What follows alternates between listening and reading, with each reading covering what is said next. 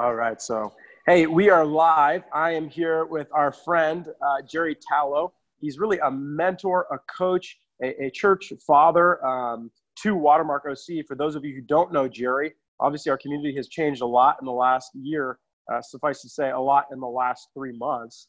And I have Jerry here to have a broader conversation. It's really a Bible study on a very specific topic. But before we jump into that, Jerry, man, we're in like a different day here. I was kind of sharing before we started recording. I'm at my house. I'm on daddy daycare, as it were. And I got the babies in their crib, 3 of them, after lunch. It was a rifle. It was a shotgun lunch. And then the 2 boys are going to jump online. Get this, Jerry. You're going to appreciate this because I know you're a student of the Spanish language this last year plus. These boys are going to jump on an online Spanish class with a team of people from South America. They're going to be chiming in. It's crazy. So, that's our day. But, so you can speak into that as we introduce you, how it's interesting times right now, and then broader. It's tough times. It's challenging times. I mean, part of the bio that I'll share on your behalf is you've been a pastor for 40 plus years on the East Coast. You've seen through thick and thin. You've seen a lot. Kind of talk to us about this context and also broadly how you've weathered challenging storms in the past. Well, anyway, good to see you, Ben. Hello, Watermark family. I'm growing my hair out. There are no barbers here in my house. I'll look like I did when I was in college. Right. I think there's a difference between a crisis and a trial for every Christian household. Nationally, people are arguing over whether it's a crisis or it isn't. I'm not going to get into that. How it affects each of us determines whether we're in a trial or a crisis. Now, all crises are trials, but not all trials are a crisis. James says, count it all joy, when you fall into various trials, because they're going to perfect something in you. So yeah. I'm a firm believer whenever this stuff happens, I've learned not to overreact after all these years in ministry. By the way, you make me sound pretty old. What was it, 100 years you said I was doing this? Yeah. It's 100 years worth of experience. Yeah. The good, the bad, and the ugly. The first thing I look for is, all right, Lord, based on your word, I know, first of all, you're after something in me and mine, because our walk with you is inside out. So show me that, and then show me how it's supposed to manifest itself outside of my walk and how I can serve others. And I would just recommend for all of us out there, we do that. And to the parents, I know there are a lot of young parents at Watermark, and I just love that. You've been listening for a long time to people say that those that run the school system are the experts and you're an idiot. Yeah. And it is not true. You're the ones that taught your children to communicate. You taught them how to eat.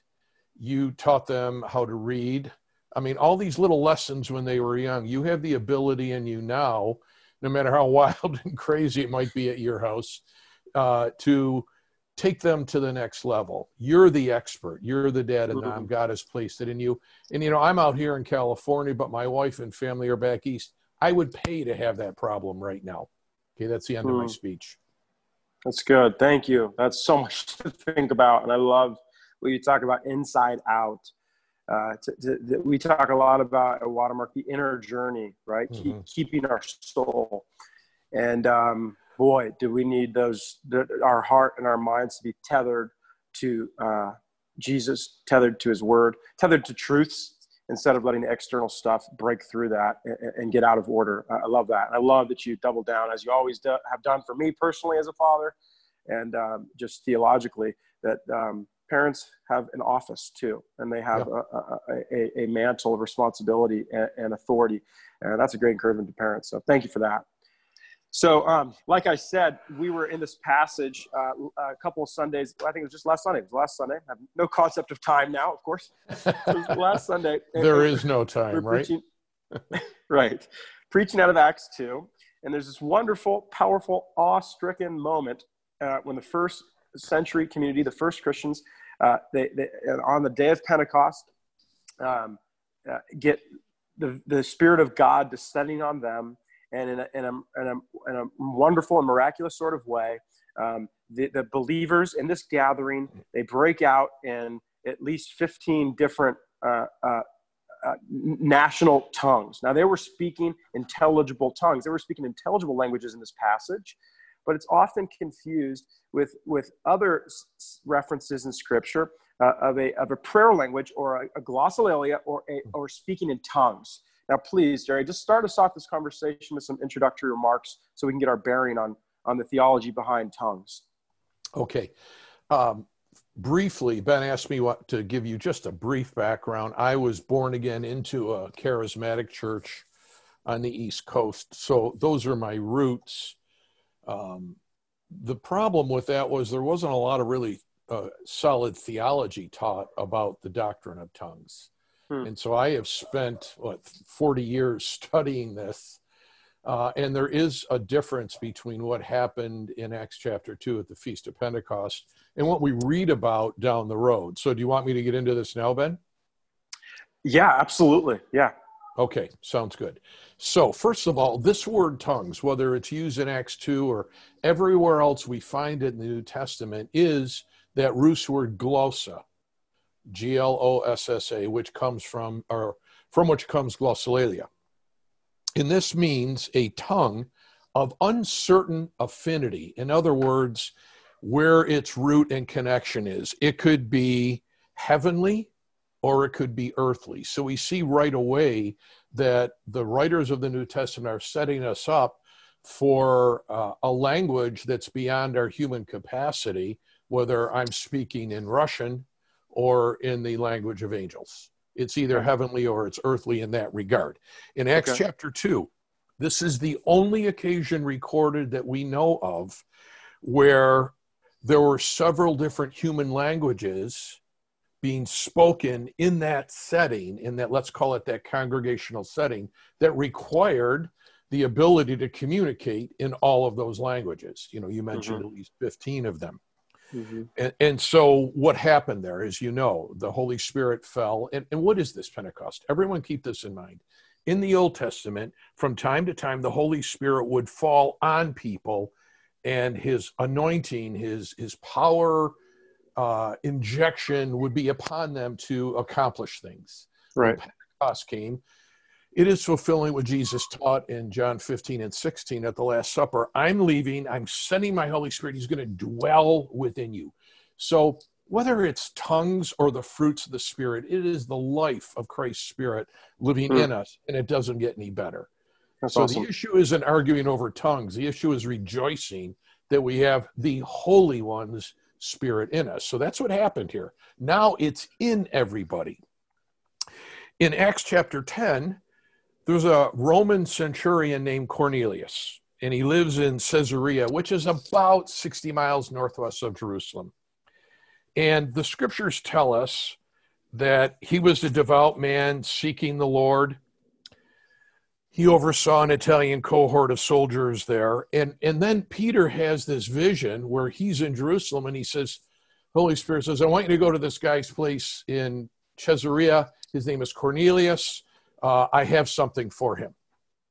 So Peter goes, not going to get into it all for the sake of time, and they meet. And it's important that verse 24, listen to this. It says that Cornelius was expecting Peter and had called together his relatives and close friends.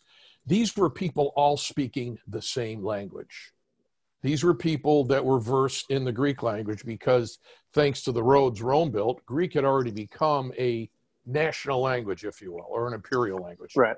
All right. Right. So it's just his family and his close relatives that are in the house with him. Probably a gated compound. But how many people? 30, 40, 50? That's it. This wasn't a setting where there were people speaking 8 different languages, all the same language.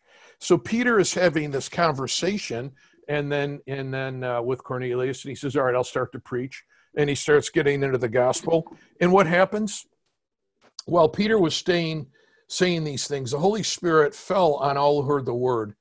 And the believers from those who had been circumcised who had come with Peter was amazed because the Holy Spirit was poured out even on the Gentiles, for they were hearing them speaking in tongues and extolling God. Okay, here's the thing. Why would let's say 30 of Cornelius's relatives be speaking in 30 different languages there. And what does the rest of the Bible say about these events in Acts? One more example in Acts 19, Paul finds himself in Ephesus. And it says when he came there, he found some disciples. Now again, the city of Ephesus, these people in that church spoke the same language. And he said, have you received the Holy Spirit, his baptism? And they said, no, we've only received the baptism of John. What are you talking about? So Paul taught them about it. And then he laid hands on them and the Holy Spirit came upon them and they began speaking in tongues. So keep in mind in Acts 2, it had a specific purpose to reach people that did not understand the common tongue in Jerusalem. In these settings, everyone already has a common tongue. They all spoke the same language. All right, that said, 1 Corinthians 12, Paul is giving us a list of the gifts of the Spirit. Keep in mind, folks, the Hebrew mind didn't think like the Western mind in terms of a checklist. So they're not just 9 gifts of the Spirit, but he's citing these 9 here. One of them is speaking with tongues, and then associated with that is interpreting those tongues. He explains it in chapter 14. We're going to get to in a minute, but I will tell you this: this public use of tongues is supposed to be a much more rare use. Sorry, bad English. A much rarer use of this gift than other gifts like prophecy, like healing, like faith. And Paul gets into that. And it's interesting, before he does the love chapter, 1 Corinthians 13, here's how he opens it. If I speak in the tongues of men and of angels, but have not love, and then he goes on and he says, I'm a clanging cymbal. Without love, it doesn't matter what gifts you have, what power you have, and so on. But germane to our discussion is his opening. If I speak with the tongues of men and of angels. So he's making a differentiation. Angels here means an angel, a heavenly spirit, a messenger from God, a bringer of tidings. So Paul is differentiating between a human tongue and a celestial tongue. This is very important. Whether I speak with the tongue of men or of angels. Well, no, he really means if I'm speaking in tongues, I'm speaking in other language. If that's the case, that's the language of men because it's in another human language. We all understand that? You tracking with me, Ben? You're my audience here today. Yes, I'm good. I'm tracking. And by the way, people who are watching this, if you haven't already, please grab your Bible app or your Bible out. And right now we're starting in 1 Corinthians chapter 13. Jerry's doing a wonderful job of couching this in the context. He's setting it up, giving really great line by line. So this is great, Jerry. Okay, so now we get into chapter 14 where he explains it. And by the grace of God, we'll come out of this, folks, with clarity. All right?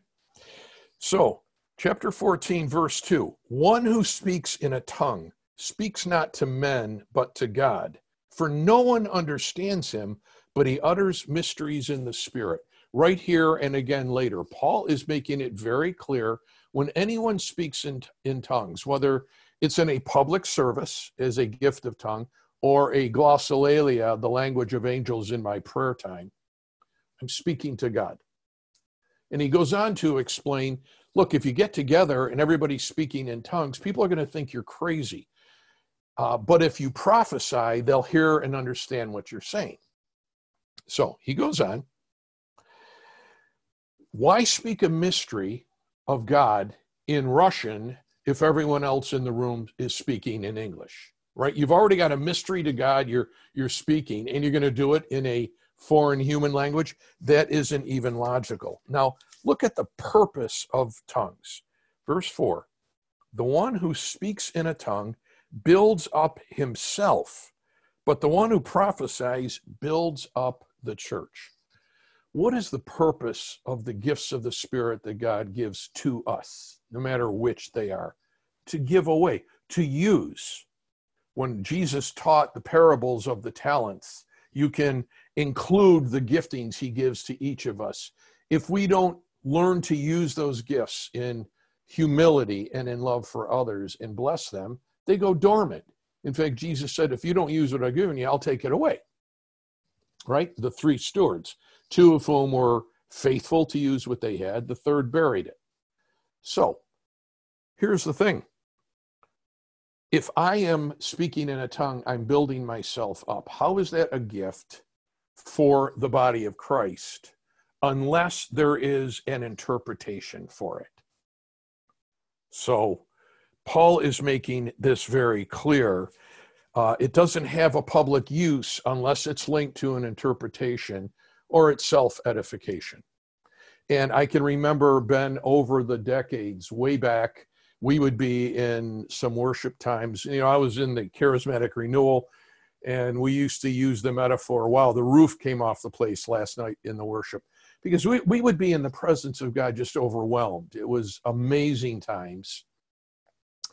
And I'm not saying we won't have them again. I'm hoping people will get so hungry for his presence that when we're on the other side of this, we come together, we blow off every roof around. Wouldn't that be wonderful? Right. Amen. But there would be somebody that would, in a pause between songs or a quiet moment, speak out in tongues. And it would get a little uncomfortable, and everybody would wait. And then somebody would speak up. And you know what they were doing? They were prophesying to the people. Now, this is not what Paul says the purpose of tongues is. The purpose of tongues here is to edify oneself, because I'm speaking to God. I'm uttering groanings. I'm speaking mysteries. I am appealing and petitioning according to the perfect will of God in Romans chapter 8. This is a holy, profound moment I am in here. And if it's supposed to be for the congregation, there has to be an interpretation. And you know what? I've never heard anyone speak publicly in tongues and someone else interpret that as a prayer directed to God. So it is supposed to edify the people in their worship of the Lord Jesus, not send them with one directive word. They're all supposed to go out and, you know, root for the Yankees or something, which is a good prophecy. Okay. All right. That's an important clarification. I gather, obviously, Jerry, that you're spending time there, and for good reason. You even give a great personal anecdote of your experience in that tradition. And I think you've just answered one of the biggest questions on people's minds. How has this passage been misconstrued? And of course, in practice, how have we confused it by treating tongues always as this public ministry sans interpretation? Seems to be one of the most obvious clarifications for me, but I think it gives it a lot of cleanness and clarity in terms of public tongues. So thank you for addressing that. That's important. Absolutely. So we can conclude there. If there's not an interpretation, there should not be a public tongue, right? And by the way, the goal should not be to come to a church service to have a public tongue. Paul says in a minute here, he says, I'd much rather you prophesy than speak in tongues publicly. Okay, right. I'm going to pick up the pace, right? So we see that he's saying, look, I'm not going to benefit you in tongues in verse 6 unless there is an interpretation in this public setting. And then in verse 13, therefore, one who speaks in tongues should pray that he may interpret. For if I pray in a tongue, my spirit prays, but my mind is unfruitful. So there isn't an internal edification here. This is that public use of the tongue. Again, it must be with an interpretation or it's unfruitful because I didn't understand it and no one out there is going to understand it. And by the way, what are we interpreting? We're interpreting those deep groanings, those prayers to God, those kind of like modern Psalms people would be crying out to the Lord. That's the interpretation. It's not an easy gift to use. That's why people should take this very seriously. Okay, so now, perspective, verse 18. I thank God that I speak in tongues more than all of you. Nevertheless, in church, I would rather speak 5 words with my mind in order to instruct others than 10,000 words in a tongue. So, Paul is comparing time that he's speaking in tongues outside of church. That's why he said in verse 19, nevertheless, when I'm in church, I'd rather be prophesying. So what is Paul talking about? I speak in tongues more than all of you. Everyday life. Everyday life. Remember what Paul did when he was traveling his first and second missionary journeys, if they hadn't planted a church, he would go where? Into the synagogue and start debating. Now, do you think when he went into the synagogue with the Pharisees or the religious leaders, he's speaking in tongues to them? No. In fact, the evidences are recorded in the book of Acts. Paul even uses some of his own narrative to talk about his conversations in the midst of those. He is speaking in the language of those people, all right? So what he's saying, I speak in tongues more than all of you, hint, hint. Hey, you want to build yourself up? You want to be edified? You want to pray according to the perfect will of God? You want to be in an attitude of worship? When you're going about your job, when you're driving in your car, when you're on your camel like I am, wherever you are, pray in tongues. Pray in tongues. Now, when he's walking with his team and they're debating, and he's saying, all right, now, Timothy, I want you to go to Ephesus this time while I'm at Corinth. Do you think he was doing that in tongues, or was he speaking the common language? See, we so mystify this, Ben, we miss it. Over mystification misses the obvious. Yeah, the I appreciate that. Here That's is good. there is a public time in a church setting that should be very rarely used. Okay? Prophecy should be used regularly. Tongues, on the other hand, that personal glossolalia, the language of angels, of the heavenly spirits that God has given to those that seek it. And folks, if you're listening, you want that, God will give it to you. That is for your edification. It strengthens you. I mean, this afternoon, I'll be out in our garage. We've got a gym. I might pray in tongues in between sets. And if I can't get the weight up, maybe during the set. I don't know. Yes, that's amazing. I mean, it is part of everyday life. And this is what I was saying before. We so build this up as something so unbelievably unobtainable and so rare. It's supposed to be, if the Holy Spirit is in us, he wants to pray to the Father through us. And Paul teaches this, all right? The Holy Spirit is praying, he's praying through me when I'm speaking in tongues on my own. That's good. So is that where we marry this passage, 1 Corinthians 14, with the Romans 8:26? Jerry, is that where you're going next? Because I don't want to jump ahead. No, that's exactly where it is, where after Paul talks about the creation groaning hasn't been consummated yet. So we're not, Jesus hasn't returned yet. We're not in full glory to glory life. In fact, Paul said in Corinthians that we see through a glass darkly, and we are transformed day by day from degree of glory to degree as we behold him. This is all the journey, the inside out journey, Ben, that we were talking about, of beholding Jesus, Romans 8. As I'm beholding him, I'm being transformed. And some of that is me praying in tongues with words beyond which I can even voice. Like, I have a prayer list of people that are terminally ill all over the country, not of corona, of other things. I've had this for a long time. Some are still on the list. Others have passed away. Others are getting better. Sometimes I'm not sure, like, do I pray every day, oh, Lord, heal them? Where am I going with this? Right. Sometimes I'm in the groaning grounds. Lord, I just feel a burden for so-and-so today. What am I going to do? I'm going to pray in tongues then. And according to what Paul said, it is the will of God. And if Paul wrote it, I'm good with that. So what have we learned? Tongues is to God. Prophecy is to men and women. When I speak in tongues, I build myself up, and therefore I strengthen my soul as the Spirit gives me utterance. So we conclude that there is a spiritual gift of tongues for public gatherings that should be used in rare circumstances. And I would recommend any pastor, hint, Ben, that is going to allow that in a service to make sure there is someone there with a proven gift of interpretation so that it is not abused. Here's the thing, folks.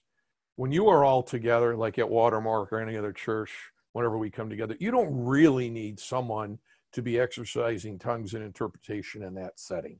Not necessarily, unless there's one person there that needs to hear that prayer. but the prophetic words are to build the whole house up, right? So we have to differentiate. But then secondly, so that's the public gift, there is a private prayer language, the glossolalia, the language of angels, the utterings to the Lord for each individual that builds us up and strengthens us and turns us to Christ and conforms us to his image and praise his will. And so, do you want me to take an offering now? Yes, I think they're ready. Bring it home, man. No, it's good. So it's good. I hope that gives some clarity here. It does. And I just want to double back on this idea of Romans 8. I didn't read it in case you were going to go into it, but I just want to pull it up. It additionally happens to be one of my favorite verses and favorite theologies in Scripture. And I think it's relevant for this historical context we find ourselves in, but it also is again, germane to the study you're walking us through. And so this is Romans 8, 26. In the same way, the Spirit helps us in our weakness, for we do not know how we should pray. But the Spirit himself intercedes for us with inexpressible groanings. And he who searches our hearts knows the mind of the Spirit, because the Spirit intercedes on behalf of the saints according to God's will. I mean, you use that language throughout this entire study, Jerry. You reference it 2 or 3 times. Now, am I understanding or tracking clearly? Because I've always read this as the Spirit, as it says, just the most tight literal way of reading it, which is when I don't have the words, you kind of talked about this. When I don't have the words, man, I don't need to fret. I don't need to put this classic verse together in my prayer time with God and have it be perfect and polished. Many people may find themselves in those shoes exactly right now during this season. And yet it's been such a great sense of peace for me that I don't have to put together these prayers. I know that the Spirit on my behalf is making petitions and pleas on my behalf to the Father. It's such a comfort, such a joy, such peace just from that alone. But is it okay for us to read that it's not just the Spirit that intercedes with inexpressible groanings?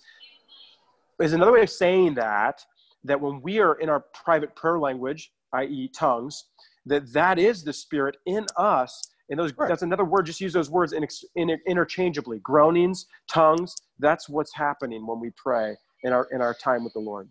Absolutely. Okay. Because remember what Paul said. Now, you got to read this in the context of all that we've been talking about out of the book of Acts, that Paul, who knows, he might have put the pen down after he wrote chapter 7, which is a tough chapter, I imagine, for him to write, where he said, oh, woe is me, the things I want to do, I don't do. The things I don't want to do, I find myself doing. What is it? And he says, there is the presence of sin in me that is in my flesh. I do no good thing. And then you get into this wonderful chapter 8, that we are actually sons and God sent his Spirit to dwell in us as heirs. So in the context of everything he's writing, let's say Paul took a break after he wrote chapter 7. Of course, it was a letter, so he wasn't writing a chapter. What are the odds that he didn't speak in tongues at all after writing that incredible section there? I'm not saying he did. I'm not reading into Scripture. All I'm saying is tongues was a way of life then. It should be a way of life now. So the context of Romans 8 cannot ignore Paul's lifeline, his experience throughout the book of Acts, the planting of all of the churches, and then the teaching on it in 1 Corinthians. So when you join Romans 8 to 1 Corinthians 12, 13, and 14, you get a clear picture here of the Holy Spirit interceding through us according to the will of God. Does that mean that God is not sovereign enough, that maybe when I'm sleeping and I really need help with something, the Holy Spirit isn't interceding? No. Do I know that? No. I don't know. He's God. But in terms of our involvement, it's tongues. You can't separate the two contextually. That's beautiful. And I think answers also an age-old question that I hear from believers is, how do I know I'm in the will of the Father? And how do I know the Father's will? And how do I pray according to his will? And this, I think, correct me if I'm wrong, this definitely needs to be pulled into that. I've coached and encouraged, brothers and sisters in Christ before. You don't need to end every prayer or with, if it's your will, Lord. That's almost like a needless extra in many cases. I know I'm So changing the subject a little bit, but no, I this think helps it's us. good. It's germane to our topic. I've only ever heard two perfect prayers. One is in Matthew 6 called the Lord's Prayer. The other is John 17, what is called Jesus' high priestly prayer, right? Other than that, everything else is imperfect. So I don't care how eloquent I am or aren't, or I should say am or ain't, right? I'm never going to have the perfect prayer. So folks, don't worry about that. And if you're not sure how you should pray, there are times I've said to the Lord, I'm in a situation with, I'm working with a pastor. There was a tough situation back east I had to deal with recently. Lord, I'm not even sure how to pray for this one. Guess what I did, Ben? I prayed in tongues. Right. I just prayed in tongues. I wasn't sure. And I said to the Lord, I'm not sure how to pray for this one. And then a little while later, he started to impress on me principles from Scripture. Then I went and studied the Scriptures, and the wisdom came from the Holy Spirit. But it began with me saying, very imperfect prayer, Lord, not sure what to do, praying in tongues, guidance to the Scripture. Beautiful picture. Yeah, that's great. Thank you for that. That's spot on. And I think I just want to get a little bit real and practical for those who are watching this or listening to it, depending on the format. We did this Bible study together, one-on-one, in our meeting time before quarantine, of course. This was many months ago. And after the study, and after I had time, a week really, to process and think about the Bible study you'd led me through, we then set up a meeting, and you prayed for me, and you led me through the Scriptures, and you asked God to impart my own personal, private prayer language. And it was a wonderful experience, an authentic experience, not an experience, we even talked about this, where I admitted to you, hey, I have no pressure to show off. I have no pressure to make your prayers over me to receive a prayer language be effective or fake it. I'm not interested in that. Of course, we've never been that way. And yet there was an authentic filling of the Spirit, right, where I felt that, and I remember, and this is jumping into probably a whole nother session, but I wanted to end with this, that if people are interested and they want to know more, maybe they want to have an appointment where we can pray for them, that we will certainly set that up with them. And I just wanted to speak from experience how authentic and intimate that time was, how biblical it was, and how I felt like God definitely used you and used that time to give me a prayer language.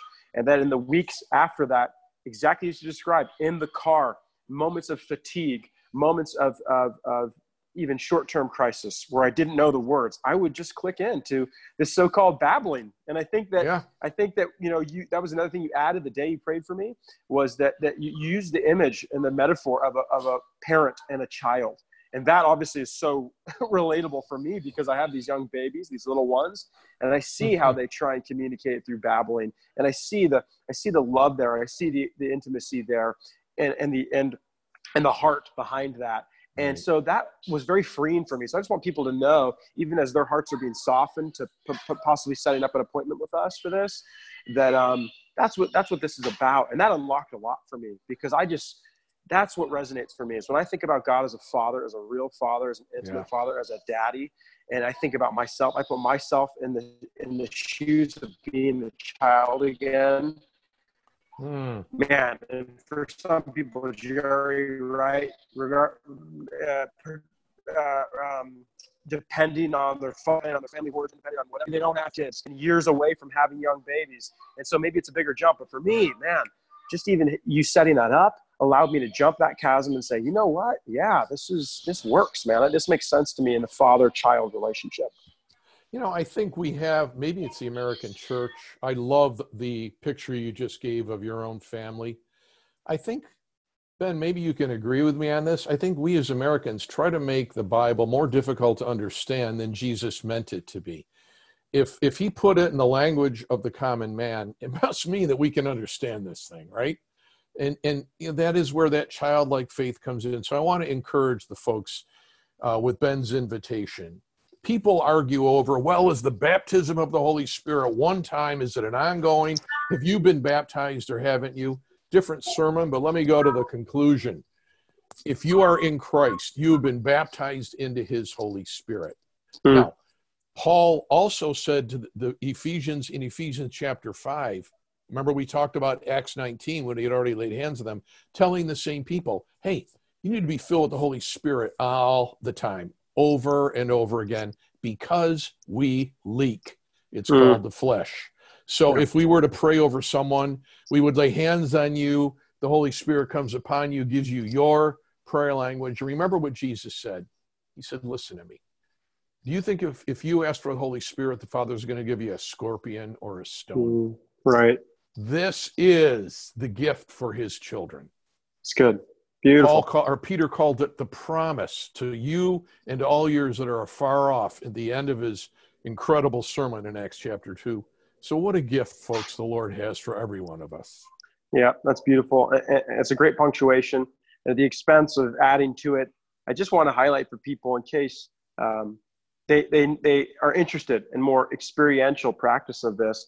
I started by saying how we had that prayer appointment. You prayed over me. I felt filled with the Spirit in this fresh new way, and that I also had opportunities to practice it.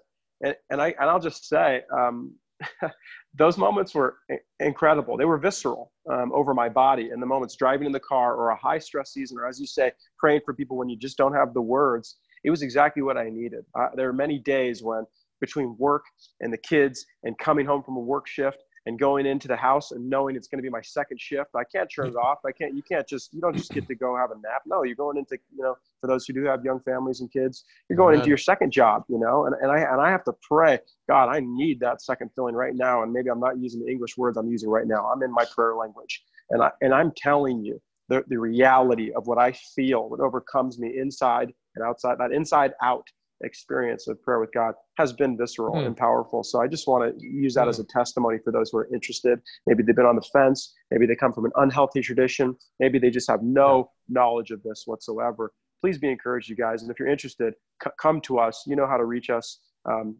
You can message us and we'll set something up for you. Fantastic, Ben. So well said there. I love that. By the way, your first job is as a dad. The second one's the pastor. There you go. That's the right order. Amen. I agree. Good. Well, thank you so much, Jerry, for your time. You hang on there. Stay on the line. We're going to keep chatting a little bit. But, yeah, thank you all for listening. And, again, we will follow up with you. You can email me, ben.appleby@watermarkoc.org, and I'll forward you Jerry's email if you want. I just don't know it off the top of my head. Jerry, you want to give your email out? It's a long one. Why don't you just forward it to them if they come to you? Great. Excellent, guys. We'll get you in touch with Jerry. He's very accessible. So thank you again, Jerry, and thank you guys for listening. Hang on there, Jerry. We'll continue.